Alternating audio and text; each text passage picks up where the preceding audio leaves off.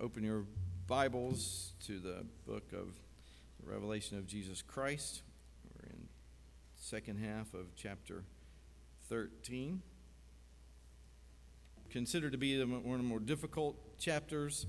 It is certainly one of those chapters of the Bible that people who know very little of their Bible are very convinced that they have the proper interpretation of this particular aspect of the Bible.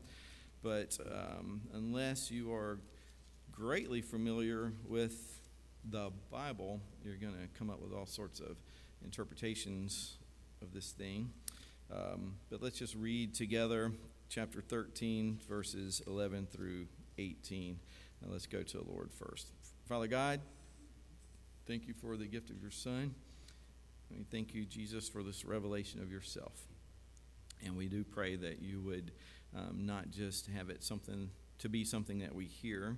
The world can hear it, but the church is edified by it. So we pray that we would be edified by your word, we'd be transformed by your word, and even if there are those who have yet to put their faith and trust in you, that they would be called to do so, and by your power you would grant them faith that would come by hearing, and hearing by the word of Christ. So we thank you for this opportunity to hear your word read, preached and applied, and that you would give us ears to hear so that we might have hearts to obey. And we pray this in Jesus' name. Amen. So Revelation 13, beginning in verse 11, the word of the Lord. Then I saw another beast rising out of the earth. It had two horns like a lamb, and it spoke like a dragon. It exercises all the authority of the first beast in its presence, and makes the earth and its inhabitants worship the first beast, those whose mortal wound was healed. It performs great signs, even making fire come down from heaven to earth in front of people. And by the signs that it is allowed to work in the presence of the beast, it deceives those who dwell on earth, telling them to make an image for the beast that was wounded by the sword and yet lived. And it was allowed to give breath to the image of the beast, so that the image of the beast might even speak and might cause those who would not worship the image of the beast to be slain. Also, it causes all, both small and great, both rich and poor, both free and slave, to be marked on the right hand or the forehead, so that no one can buy or sell unless he has the mark, that is, the name of the beast or the number of its name. This calls for wisdom. Let the one who has understanding calculate the number of the beast, for it is the number of a man, and his number is 666. The word of the Lord. Just to first point out, in case I don't get to this point later, in verse 18, this calls for wisdom, and the Lord says that he gives wisdom freely to those who ask without discrimination, so we should pray for wisdom. Let the one who has understanding calculate the number. So wisdom and understanding, and this comes from Daniel, and what we're going to see, hopefully you've seen as we've been going through the book of Revelation, lots of the symbolism is from Daniel. There's also some from other prophets elsewhere, but Daniel is one of the key ones, and in chapter 13, particularly in this section, this pericope, Daniel is just flooded in this, so that you have to understand what was going on then and there as well. But wisdom and understanding. And you see that also in Daniel when he's talking about these visions of last time things. It uses Hebrew words for this, but it's the same thing, wisdom and understanding. It's the idea that you need to be of the faith, and that you need to listen, and that you need to discern these things spiritually, not simply that you need to be real smart. So if that were the case, a lot of you might be able to do it, but I'd be right out of this thing. But it's the wisdom that we don't have without Christ, and understanding that we don't have without Christ. So it's a formula for, here's a revelation, and it calls for more than just listening with your ears. You must listen with eyes of faith and with your heart. So where we are in our story is, and remember, I wish I'd said this before I read it, but just don't try to interpret it as you read it. Just let it hit you as you read it. I mean, it's like as a beast. He's doing this thing with the first beast, and he's making an image, and he's got making a mark. All these things we can get lost as we read, trying to say, what does that mean? What does that mean? What does that mean? And we don't read it like children, where you just let the imagery speak first. Then we can kind of start digging into a little deeper and saying, all right, what's all going on here? And what we see right here in this particular section, you have this false trinity that's now been completely shown. You have the dragon, the first beast, and the second beast. And if you look in chapter 16, verse 13 of Revelation, you'll see, and I saw coming out of the mouth of the dragon, and out of the mouth of the beast, and out of the mouth of the false prophet, 3 unclean spirits like frogs. That's going to be a fun verse to get to. But the second beast here is called the false prophet. And so we see that elsewhere. So first beast, second beast, and they're different ones. But the second one is called the false prophet. But this is an imitation of the Holy Trinity. This is, instead of Father, Son, and Holy Spirit, you have the dragon, the beast, and the false prophet. The dragon, if you want to, 12:9, we're told who the dragon is. And the great dragon was thrown down, that ancient serpent who is called the devil and Satan, the deceiver of the whole world. He was thrown down to earth, and his angels were thrown down with him. So this is Satan. The dragon is Satan. Keep in mind, thrown down to earth. Didn't choose it. He's in heaven accusing the brothers before God. Jesus Christ ascends into heaven. He presents himself. He's coronated. His kingdom is given to him, and he rules from heaven, and the dragon, Satan, is cast down to earth.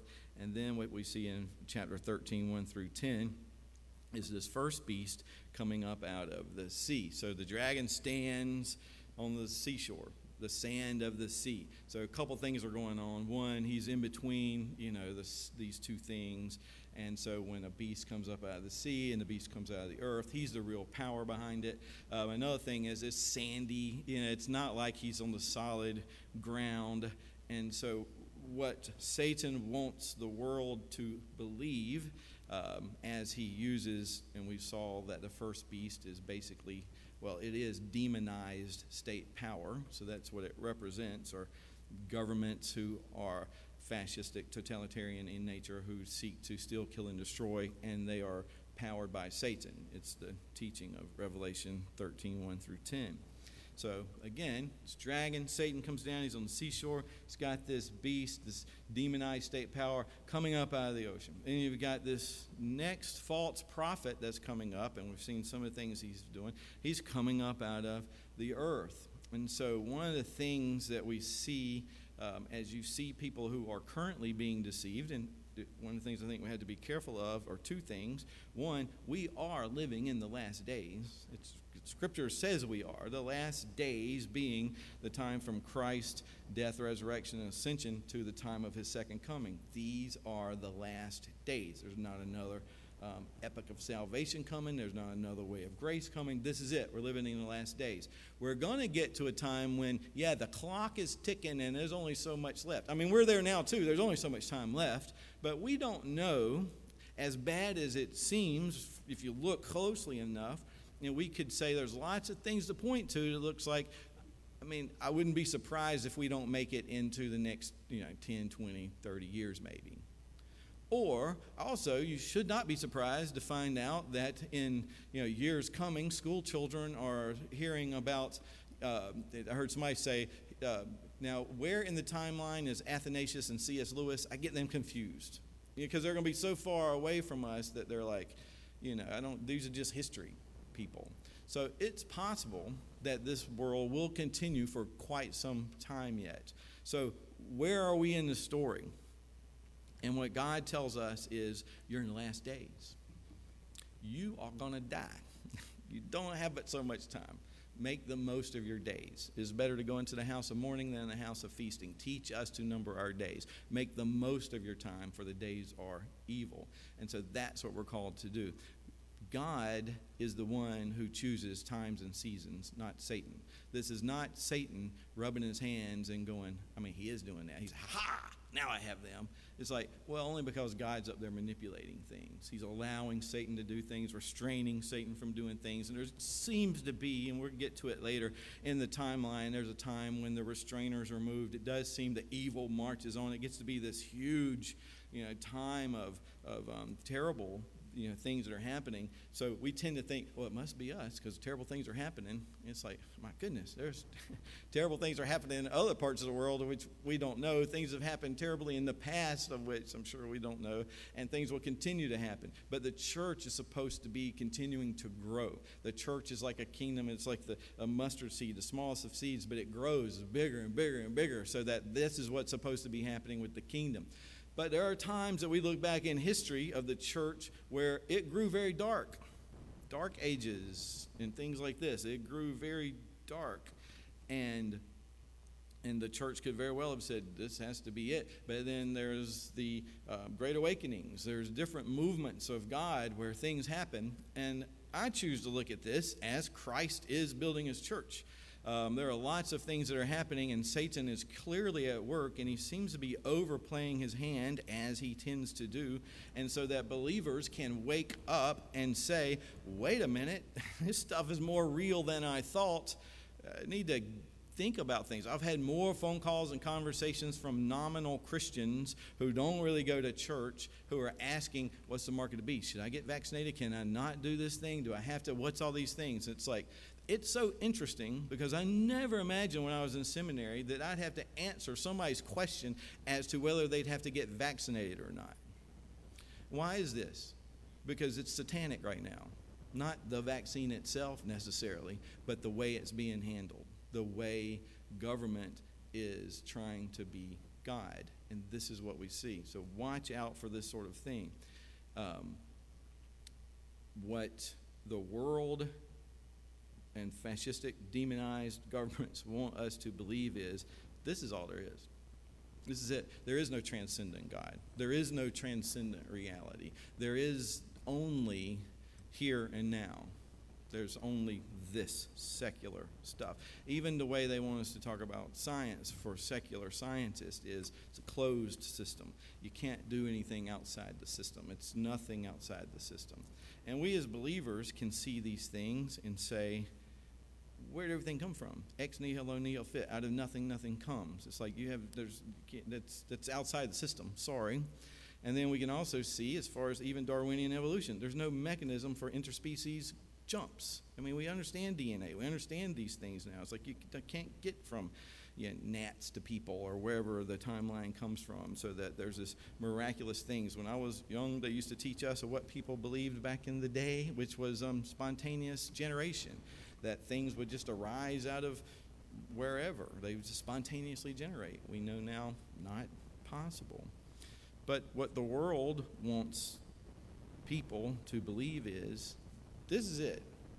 Material, that's it. And that's why you have the dragon on the seashore, the false prophet coming out of the sea, and the first beast coming out of the sea, and the false prophet coming out of the land. It's earthly. It's all earthly. And if you notice the number of 666, it says it's a number of a man.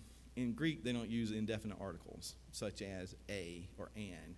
They use definite articles like the and like the, but it's a human number. It's a man number. And we'll get to it in just a moment. But the idea with it is, it's all just here. And that's what Satan wants us to believe. He's been cast out of heaven. He doesn't want us to believe in that.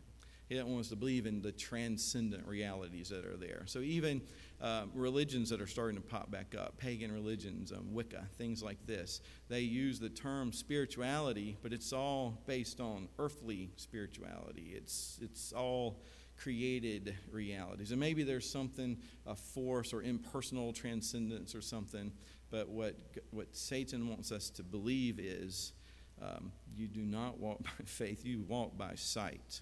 And I can take care of that. If you get a person that does not believe in a transcendent reality, they don't believe in God, they don't believe in Jesus, it's like, what is there? Well, Mama loves her baby, Daddy loves you too. Here I am, I'll take care of you. The song Ball of Confusion, vote for me and I'll set you free, and it's just, you got to have something worldly to take care of your worldly problems, because this is all there is. The church comes along with its little, oh yeah, but you got to worry about hell. Goodness gracious. You got to remember morality. Stop it. And so that's what we can see happening. So you've got this dragon. But if you go back to Revelation chapter 10, Satan is cast down to the earth, but God himself, and this is most likely, maybe Jesus Christ, this mighty angel or whatever, that's the opposite of this. This is what the dragon is trying to reproduce in his way here, because he knows that he wants to be worshipped, but he doesn't want to be he doesn't want to lead you to too much transcendent reality, because then you might start thinking, well, what about God and Jesus and ultimate justice? Verse 10, chapter 10 in Revelation, I saw another mighty angel coming down from the heavens. So this is God wrapped in a cloud, a rainbow over his head. His face was like the sun, his legs like pillars of fire. He had a little scroll in his hand, and he set his right foot on the sea and his left foot on the land. He's not in the seashore, he's over all things. And he called out with a loud voice, like a lion roaring. When he called out, the seven thunders sounded. And when the seven thunders had sounded, I was about to write, but I heard a voice from heaven saying, seal it up, what the seven thunders have said, and do not write it down. And the angel whom I saw on the sea and on the land raised his right hand to heaven and swore by him who lives forever and ever, who created heaven and what is in it, the earth and what is in it, and the sea and what is in it, that there would be no more delay, but that the days of the trumpet call to be sounded by the seventh angel, the mystery of God would be fulfilled, just as he announced to his servants, the prophet. And so you see the difference between the dragon, who's standing on the seashore, who raises up these powers from the earth, and you got the mighty angel that comes down and says, I made all that. God made all of this. This belongs to me. I'm in total control over all these things. These are usurpers and tyrants and people and powers that are at work behind the realities of things we see. And for he who has ears to hear and eyes to see, for he who has wisdom and understanding, you need to note that it's just a human number. It's 666. It's just short of perfection. 777, 777. It's not that. Trying to come up with a name. Here's a couple of good quotes that I have here about that. Let's see.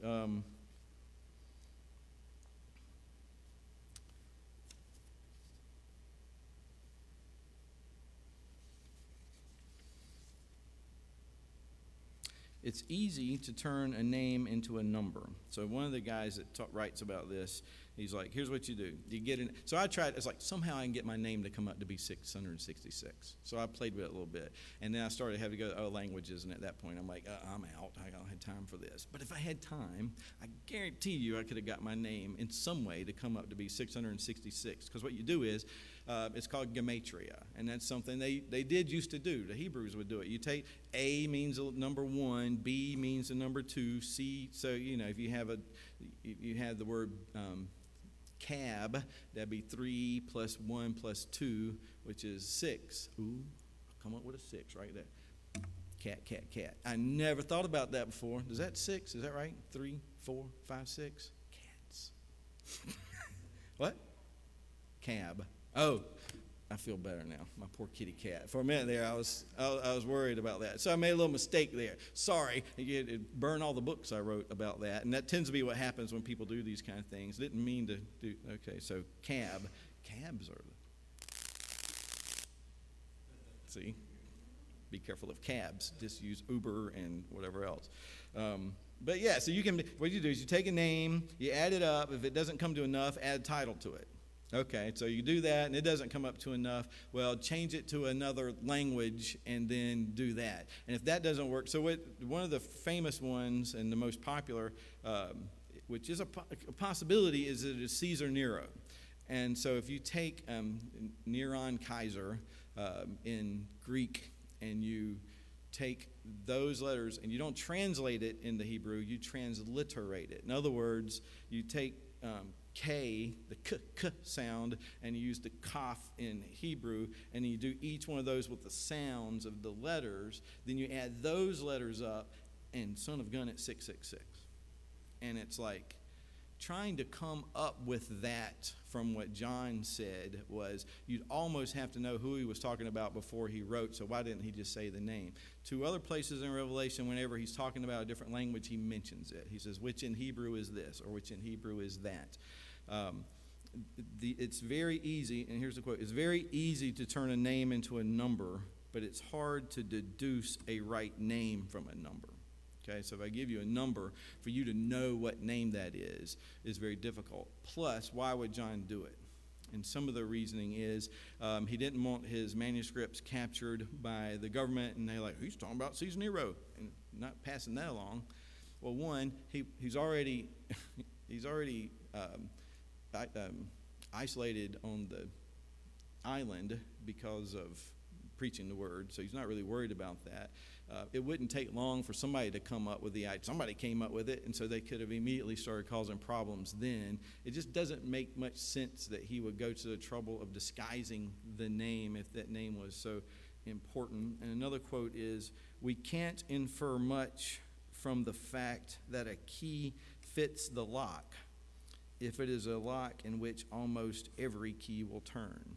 So if that makes any sense to you, it's like you can just come up with so many names that are going to add up to 666. By the way, the number is in Hebrew, in Greek, is 666, not just 666, which is 666. But I just know, and you know, people, maybe you've even done it yourself. You get groceries, and it adds up to like $6.66. It's like, you know, one of the greatest sellers of chewing gum is Christians who don't want their receipts to come to 666.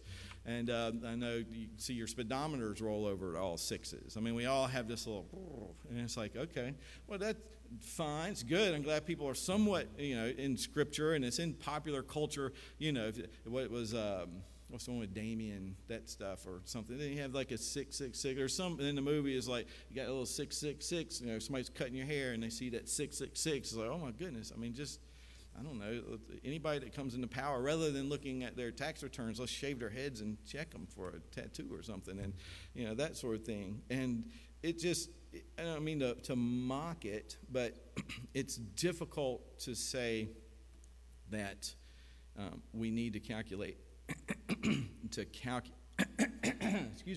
come up with a calculation to come up with who the name is. Ronald Wilson Reagan was one, and that was just because he had 6 letters in each of his names. It's like, well, okay. Was it Henry Kissinger? For a long time, it was him, and I don't remember how they get to that, but it was like, that was a very popular one for a while.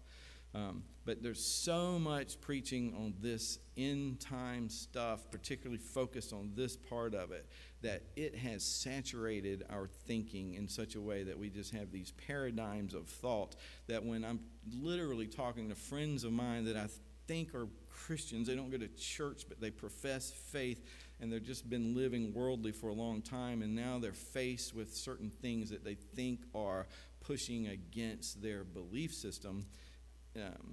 They don't want to hear what I have to say about how to interpret Revelation, because they know that it's supposed to be, it's like, not even, it's like, oh, I'm going to go read it again. It's like, how are you going to read it? You're just going to read it and say, to me, this sounds like, it's like, no, you need some, you know, you need to, or you're also going to read Daniel. Study Daniel, you know, study some of the other of the prophets, get a book that does a good job with this kind of thing. And there's even people who will say, well, we shouldn't do that. I should just be able to read the Bible, and God speaks to me and tells me, and not just with Revelation. I mean, and I've also heard people say, you know, Revelation is very difficult to understand. So you're saying the rest of the Bible is very simple to understand. You know, it's like there's lots of depth that's there. And if all you do is call biblicism, if you put, you know, 10 people in a room by themselves with a Bible and say, you know, no, I know you're new to this, you've never read a Bible before, but give me certain theologies of these particular subjects, and you're going to have reproduced all the major heresies from history over and over again, because none of us are given inerrant interpretive abilities for the Holy Scripture. That's what the church is for. in the right way. This is what creeds were for. This is what confessions were for. This is what books written before our time were for. This is the idea of standing on the shoulders of giants, being able to reason together and compare Scripture with Scripture, and to be able to say, is this truly what the Bible teaches? And so this is what we have to do, is interpret chapter 13 in light of the rest of Scripture. But what we will do is interpret it based on what we want to be true. And that's when you get into trouble with Scripture, is what do I prefer to be true over what is true. So Satan wants to be worshipped. He wants to destroy the church because it opposes him. It's in the image of God on earth. He hates God and all things of God. In 12:12, we're told he comes to the earth in great wrath because he knows his time is short. He sees and he knows he can't destroy the church, so he goes after all the believers that he can. And so if you just look at 13:11, we see, I saw another beast rising out of the earth. It had two horns like a lamb, and it spoke like a dragon. So two horns like a lamb. Christ is the lamb, and so he's trying to do an imitative thing here. So look back at Revelation 5:6, and let's see what the lamb is described like, who is the true lamb, who is Jesus Christ. So Revelation 5:6.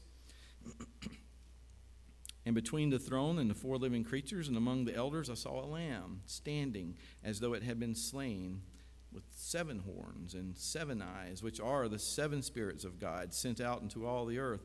And when he took the scroll from the right hand of him who was seated on the throne, and when he had taken the scroll, the 4 living creatures and the 24 elders fell down before the Lamb, each holding a harp and golden bowls full of incense, which are the prayers of the saints. And they sang a new song to him, "Worthy are you to take the scroll and to open its seals, for you were slain, and by your blood you ransomed people for God from every tribe and language and people and nation, for you have made them a kingdom and priests to our God, and they shall reign on the earth." And I looked and I heard around the throne and the living creatures and the elders the voice of many angels, numbering myriads and myriads and thousands of thousands, saying with a loud voice, "Worthy is the Lamb who was slain to receive power and wealth and wisdom and might and honor and glory and blessing." And I heard every creature in heaven and on earth and under the earth and in the sea and all that's in them, saying, "To him who sits on the throne and to the Lamb be blessing and honor and glory and might forever and ever." And the 4 living creatures said, "Amen." And the elders fell down and worshiped.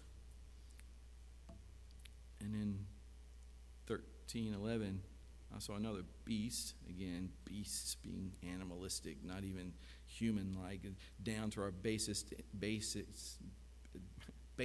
most base instincts, rising out of the earth, and it had 2 horns like a lamb, it spoke like a dragon. It exercised all the authority of the first beast in its presence, and it makes the earth and its inhabitants worship the first beast whose mortal wound was healed. It performs great signs, even making fire come down from heaven to the earth in front of people, and by the signs it's allowed to work in the presence of the beast. It deceives those who dwell on earth, telling them to make an image for the beast whose wounded by the sword and yet lived.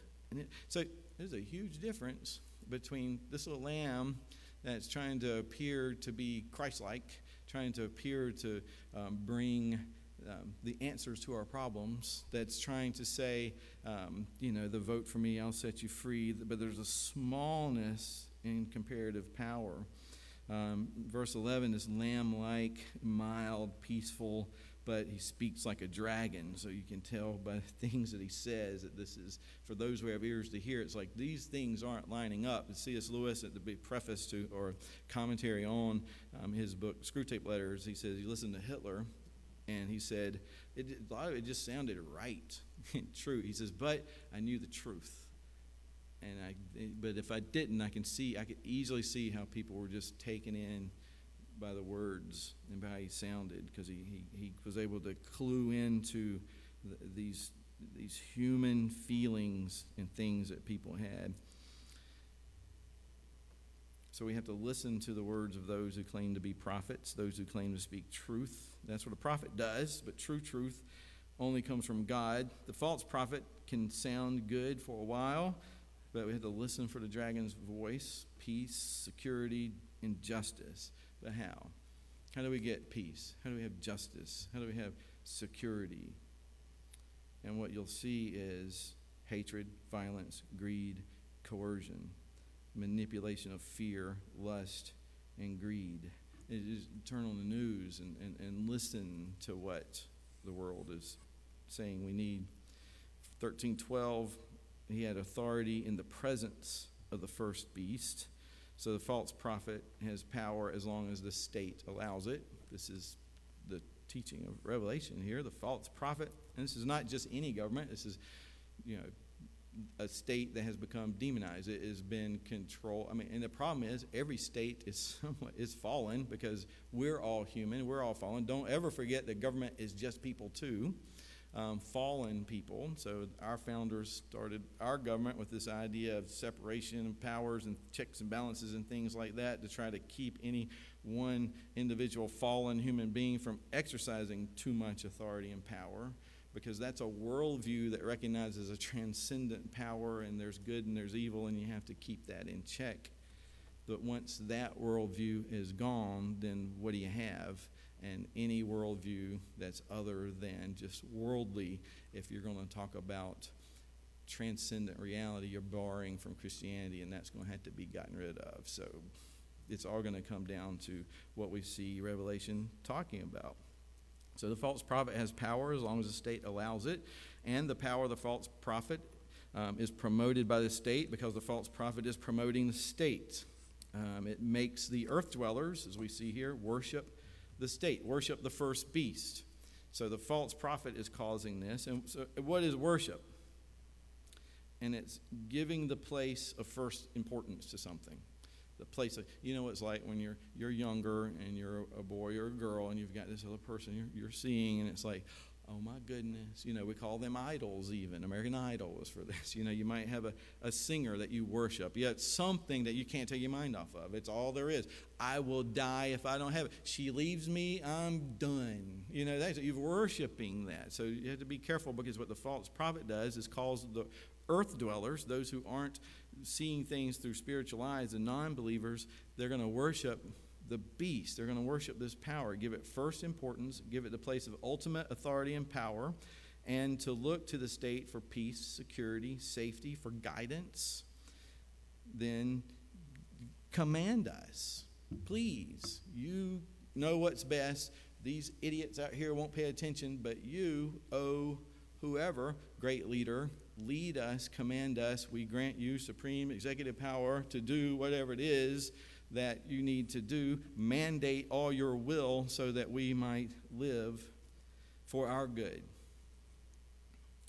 So how does that manifest itself today? And so in the past, it's been ungodly churches that have given the state power. You'd have, whatever church might be, you had the priest or the pope or whoever the ruler is over the church would anoint the king, that's saying that they have authority even over the king.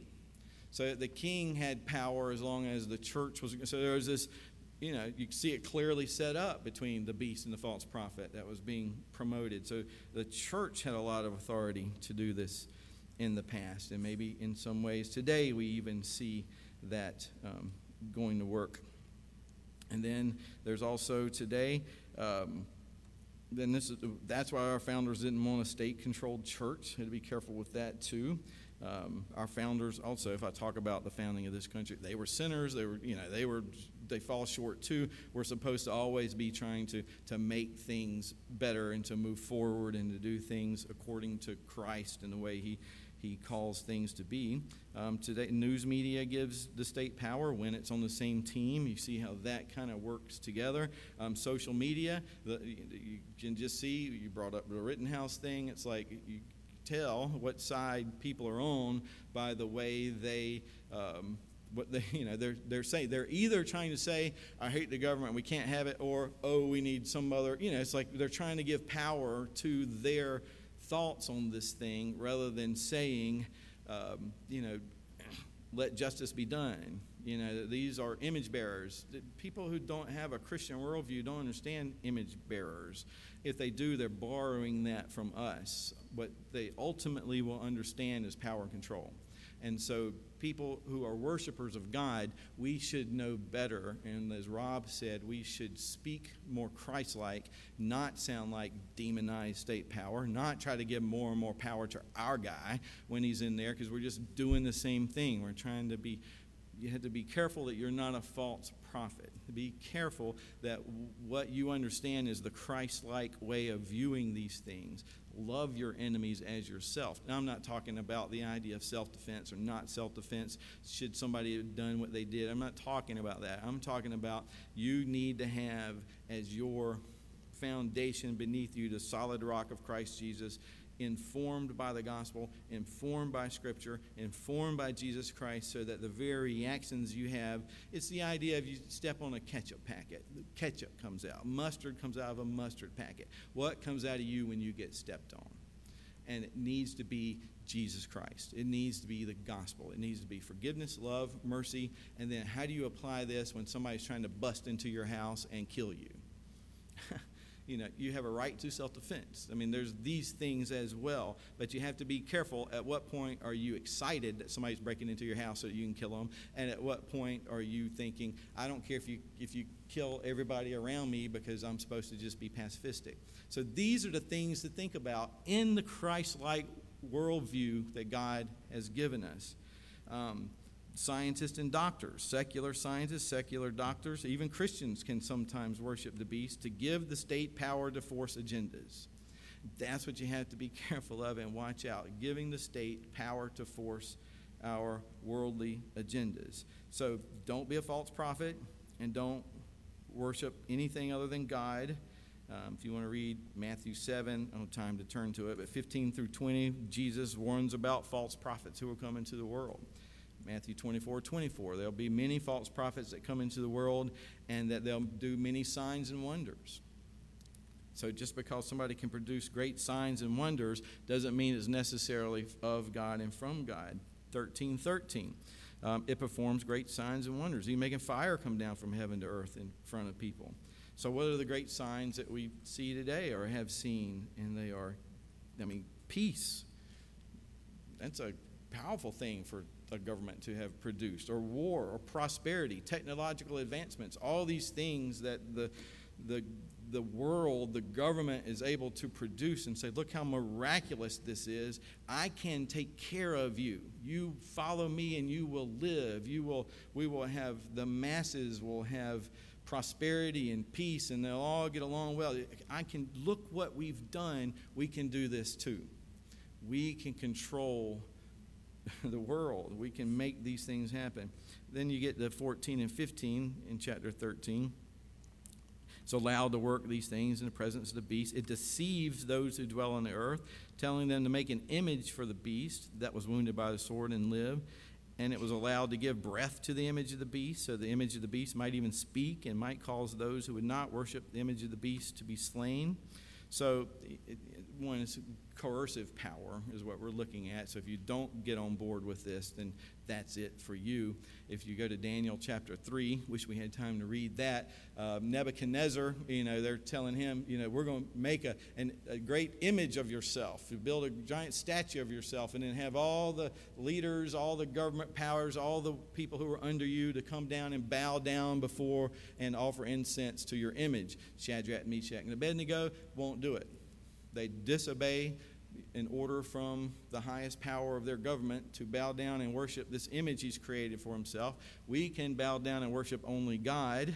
And he's like, go ahead, throw you in the fiery furnace. And he gets so angry at them that he heats it to 7 times its heat. There's our little number 7 times as much as normal, so that when they go to throw Shadrach, Meshach, and Abednego into the fiery furnace, the 2 guys that are throwing them in there get burned up and they're consumed. They throw them in there, and Nebuchadnezzar looks and he says, I put 3 people in there. Why is there a 4th? And he looks like a son of God, he even says. It's obviously a pre-incarnate Jesus walking with his people in the midst of the fiery furnace for not bowing down to this demonized state government, but instead saying, I will worship only God. He says, Nebuchadnezzar says, bring them out.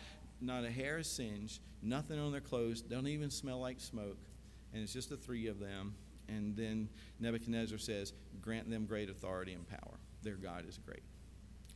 And so John, and through the Holy Spirit, wants us to look back at that and say, I am with you. Though you may be cast into the fire, I am greater than the fire. Daniel was thrown into the lion's den. They didn't need him. They didn't do nothing. Christians during Nero's time and after were thrown into the lion's den, torn apart. One of my a painting, I don't know who did it, and I've seen it though, is a pastor standing, his congregation gathered around him as they're all down and kneeling in prayer, and the lions are going around, and the Colosseum is full of people just waiting to see the show. And then you read in Revelation about the two witnesses, and when they die, the world celebrates and gives gifts to each other. Yeah, that's what happens. This is people. This is what happens when God removes his restraining influence from the world. It becomes more and more violent. If all there is this, and the world is attaining to godlike status without having the concept of God, then this is what happens. And as believers, we're supposed to be able to stand in the middle of a Colosseum surrounded by roaring lions, knowing that if we are torn apart, we win. If we are tied to the stake and we are set on fire, as Christians it has happened to them during the church time, then we have victory. There are some who, in the midst of being tortured for their faith, they gave up. I'm out. Caesar's Lord. What you want me to say, I'll say it. And so the early church didn't want to let them back into the church. But then there were these other Christians who had withstood terrible persecution and torture, and they never denied the faith. And they were kind of super Christians for a while. And they were given high, elevated status in the church. And they're the ones who said, don't you dare kick those guys out. You don't know what it's like. You don't know what it's like. You don't know what it was like. If the grace of God had not powerfully come down, every one of us would have given up immediately. Every one of us. Let them in. So we have the gospel. But we don't even have to go back that far in history to see Christians being tortured for their faith. And you can even, we could pull the veil back to see many who were being tortured for their faith even today. But the image of the beast, coercive power, false religion, demonic ideologies, philosophies, psychologies, it gives breath to the state's machinery. And so true belief stunts that power. And that's why so many totalitarian governments ban Christianity, because they'll have no rival gods. And so we have to make sure that we have no gods which are rivaled. Have you noticed in culture how it's becoming increasingly difficult to just blend? You know, I mean, the things you have to let your children watch on TV, the songs that you might come across on the radio, the things that government is pushing, the laws that are being passed, the people that you talk to, how you just would love to just be able to say, I know. It's like, it's going to get harder. And guess what? You're supposed to shine like lights in the midst of a crooked and twisted generation. Shine like lights. How are you going to do it? You have a choice. You either blend or you stand out. And the Chinese have a saying, the nail that protrudes is struck by the hammer. But we stand out because we're supposed to stand up for Christ. So we had to be careful, and we have to recognize that the church is powerful. You resist the devil and he runs from us. We have spiritual authority. Don't believe the lies of the world. Teach your children to know what it is we believe. Teach them to be different. Teach them to stand out from the world. That's why we baptize our children. They are different and to be different from the world. They're not to be coddled and babied, but they need to be nourished and trained to fight spiritual warfare with the sword of the Spirit, the shield of faith, the helmet of salvation. So you have to model that image as a warrior.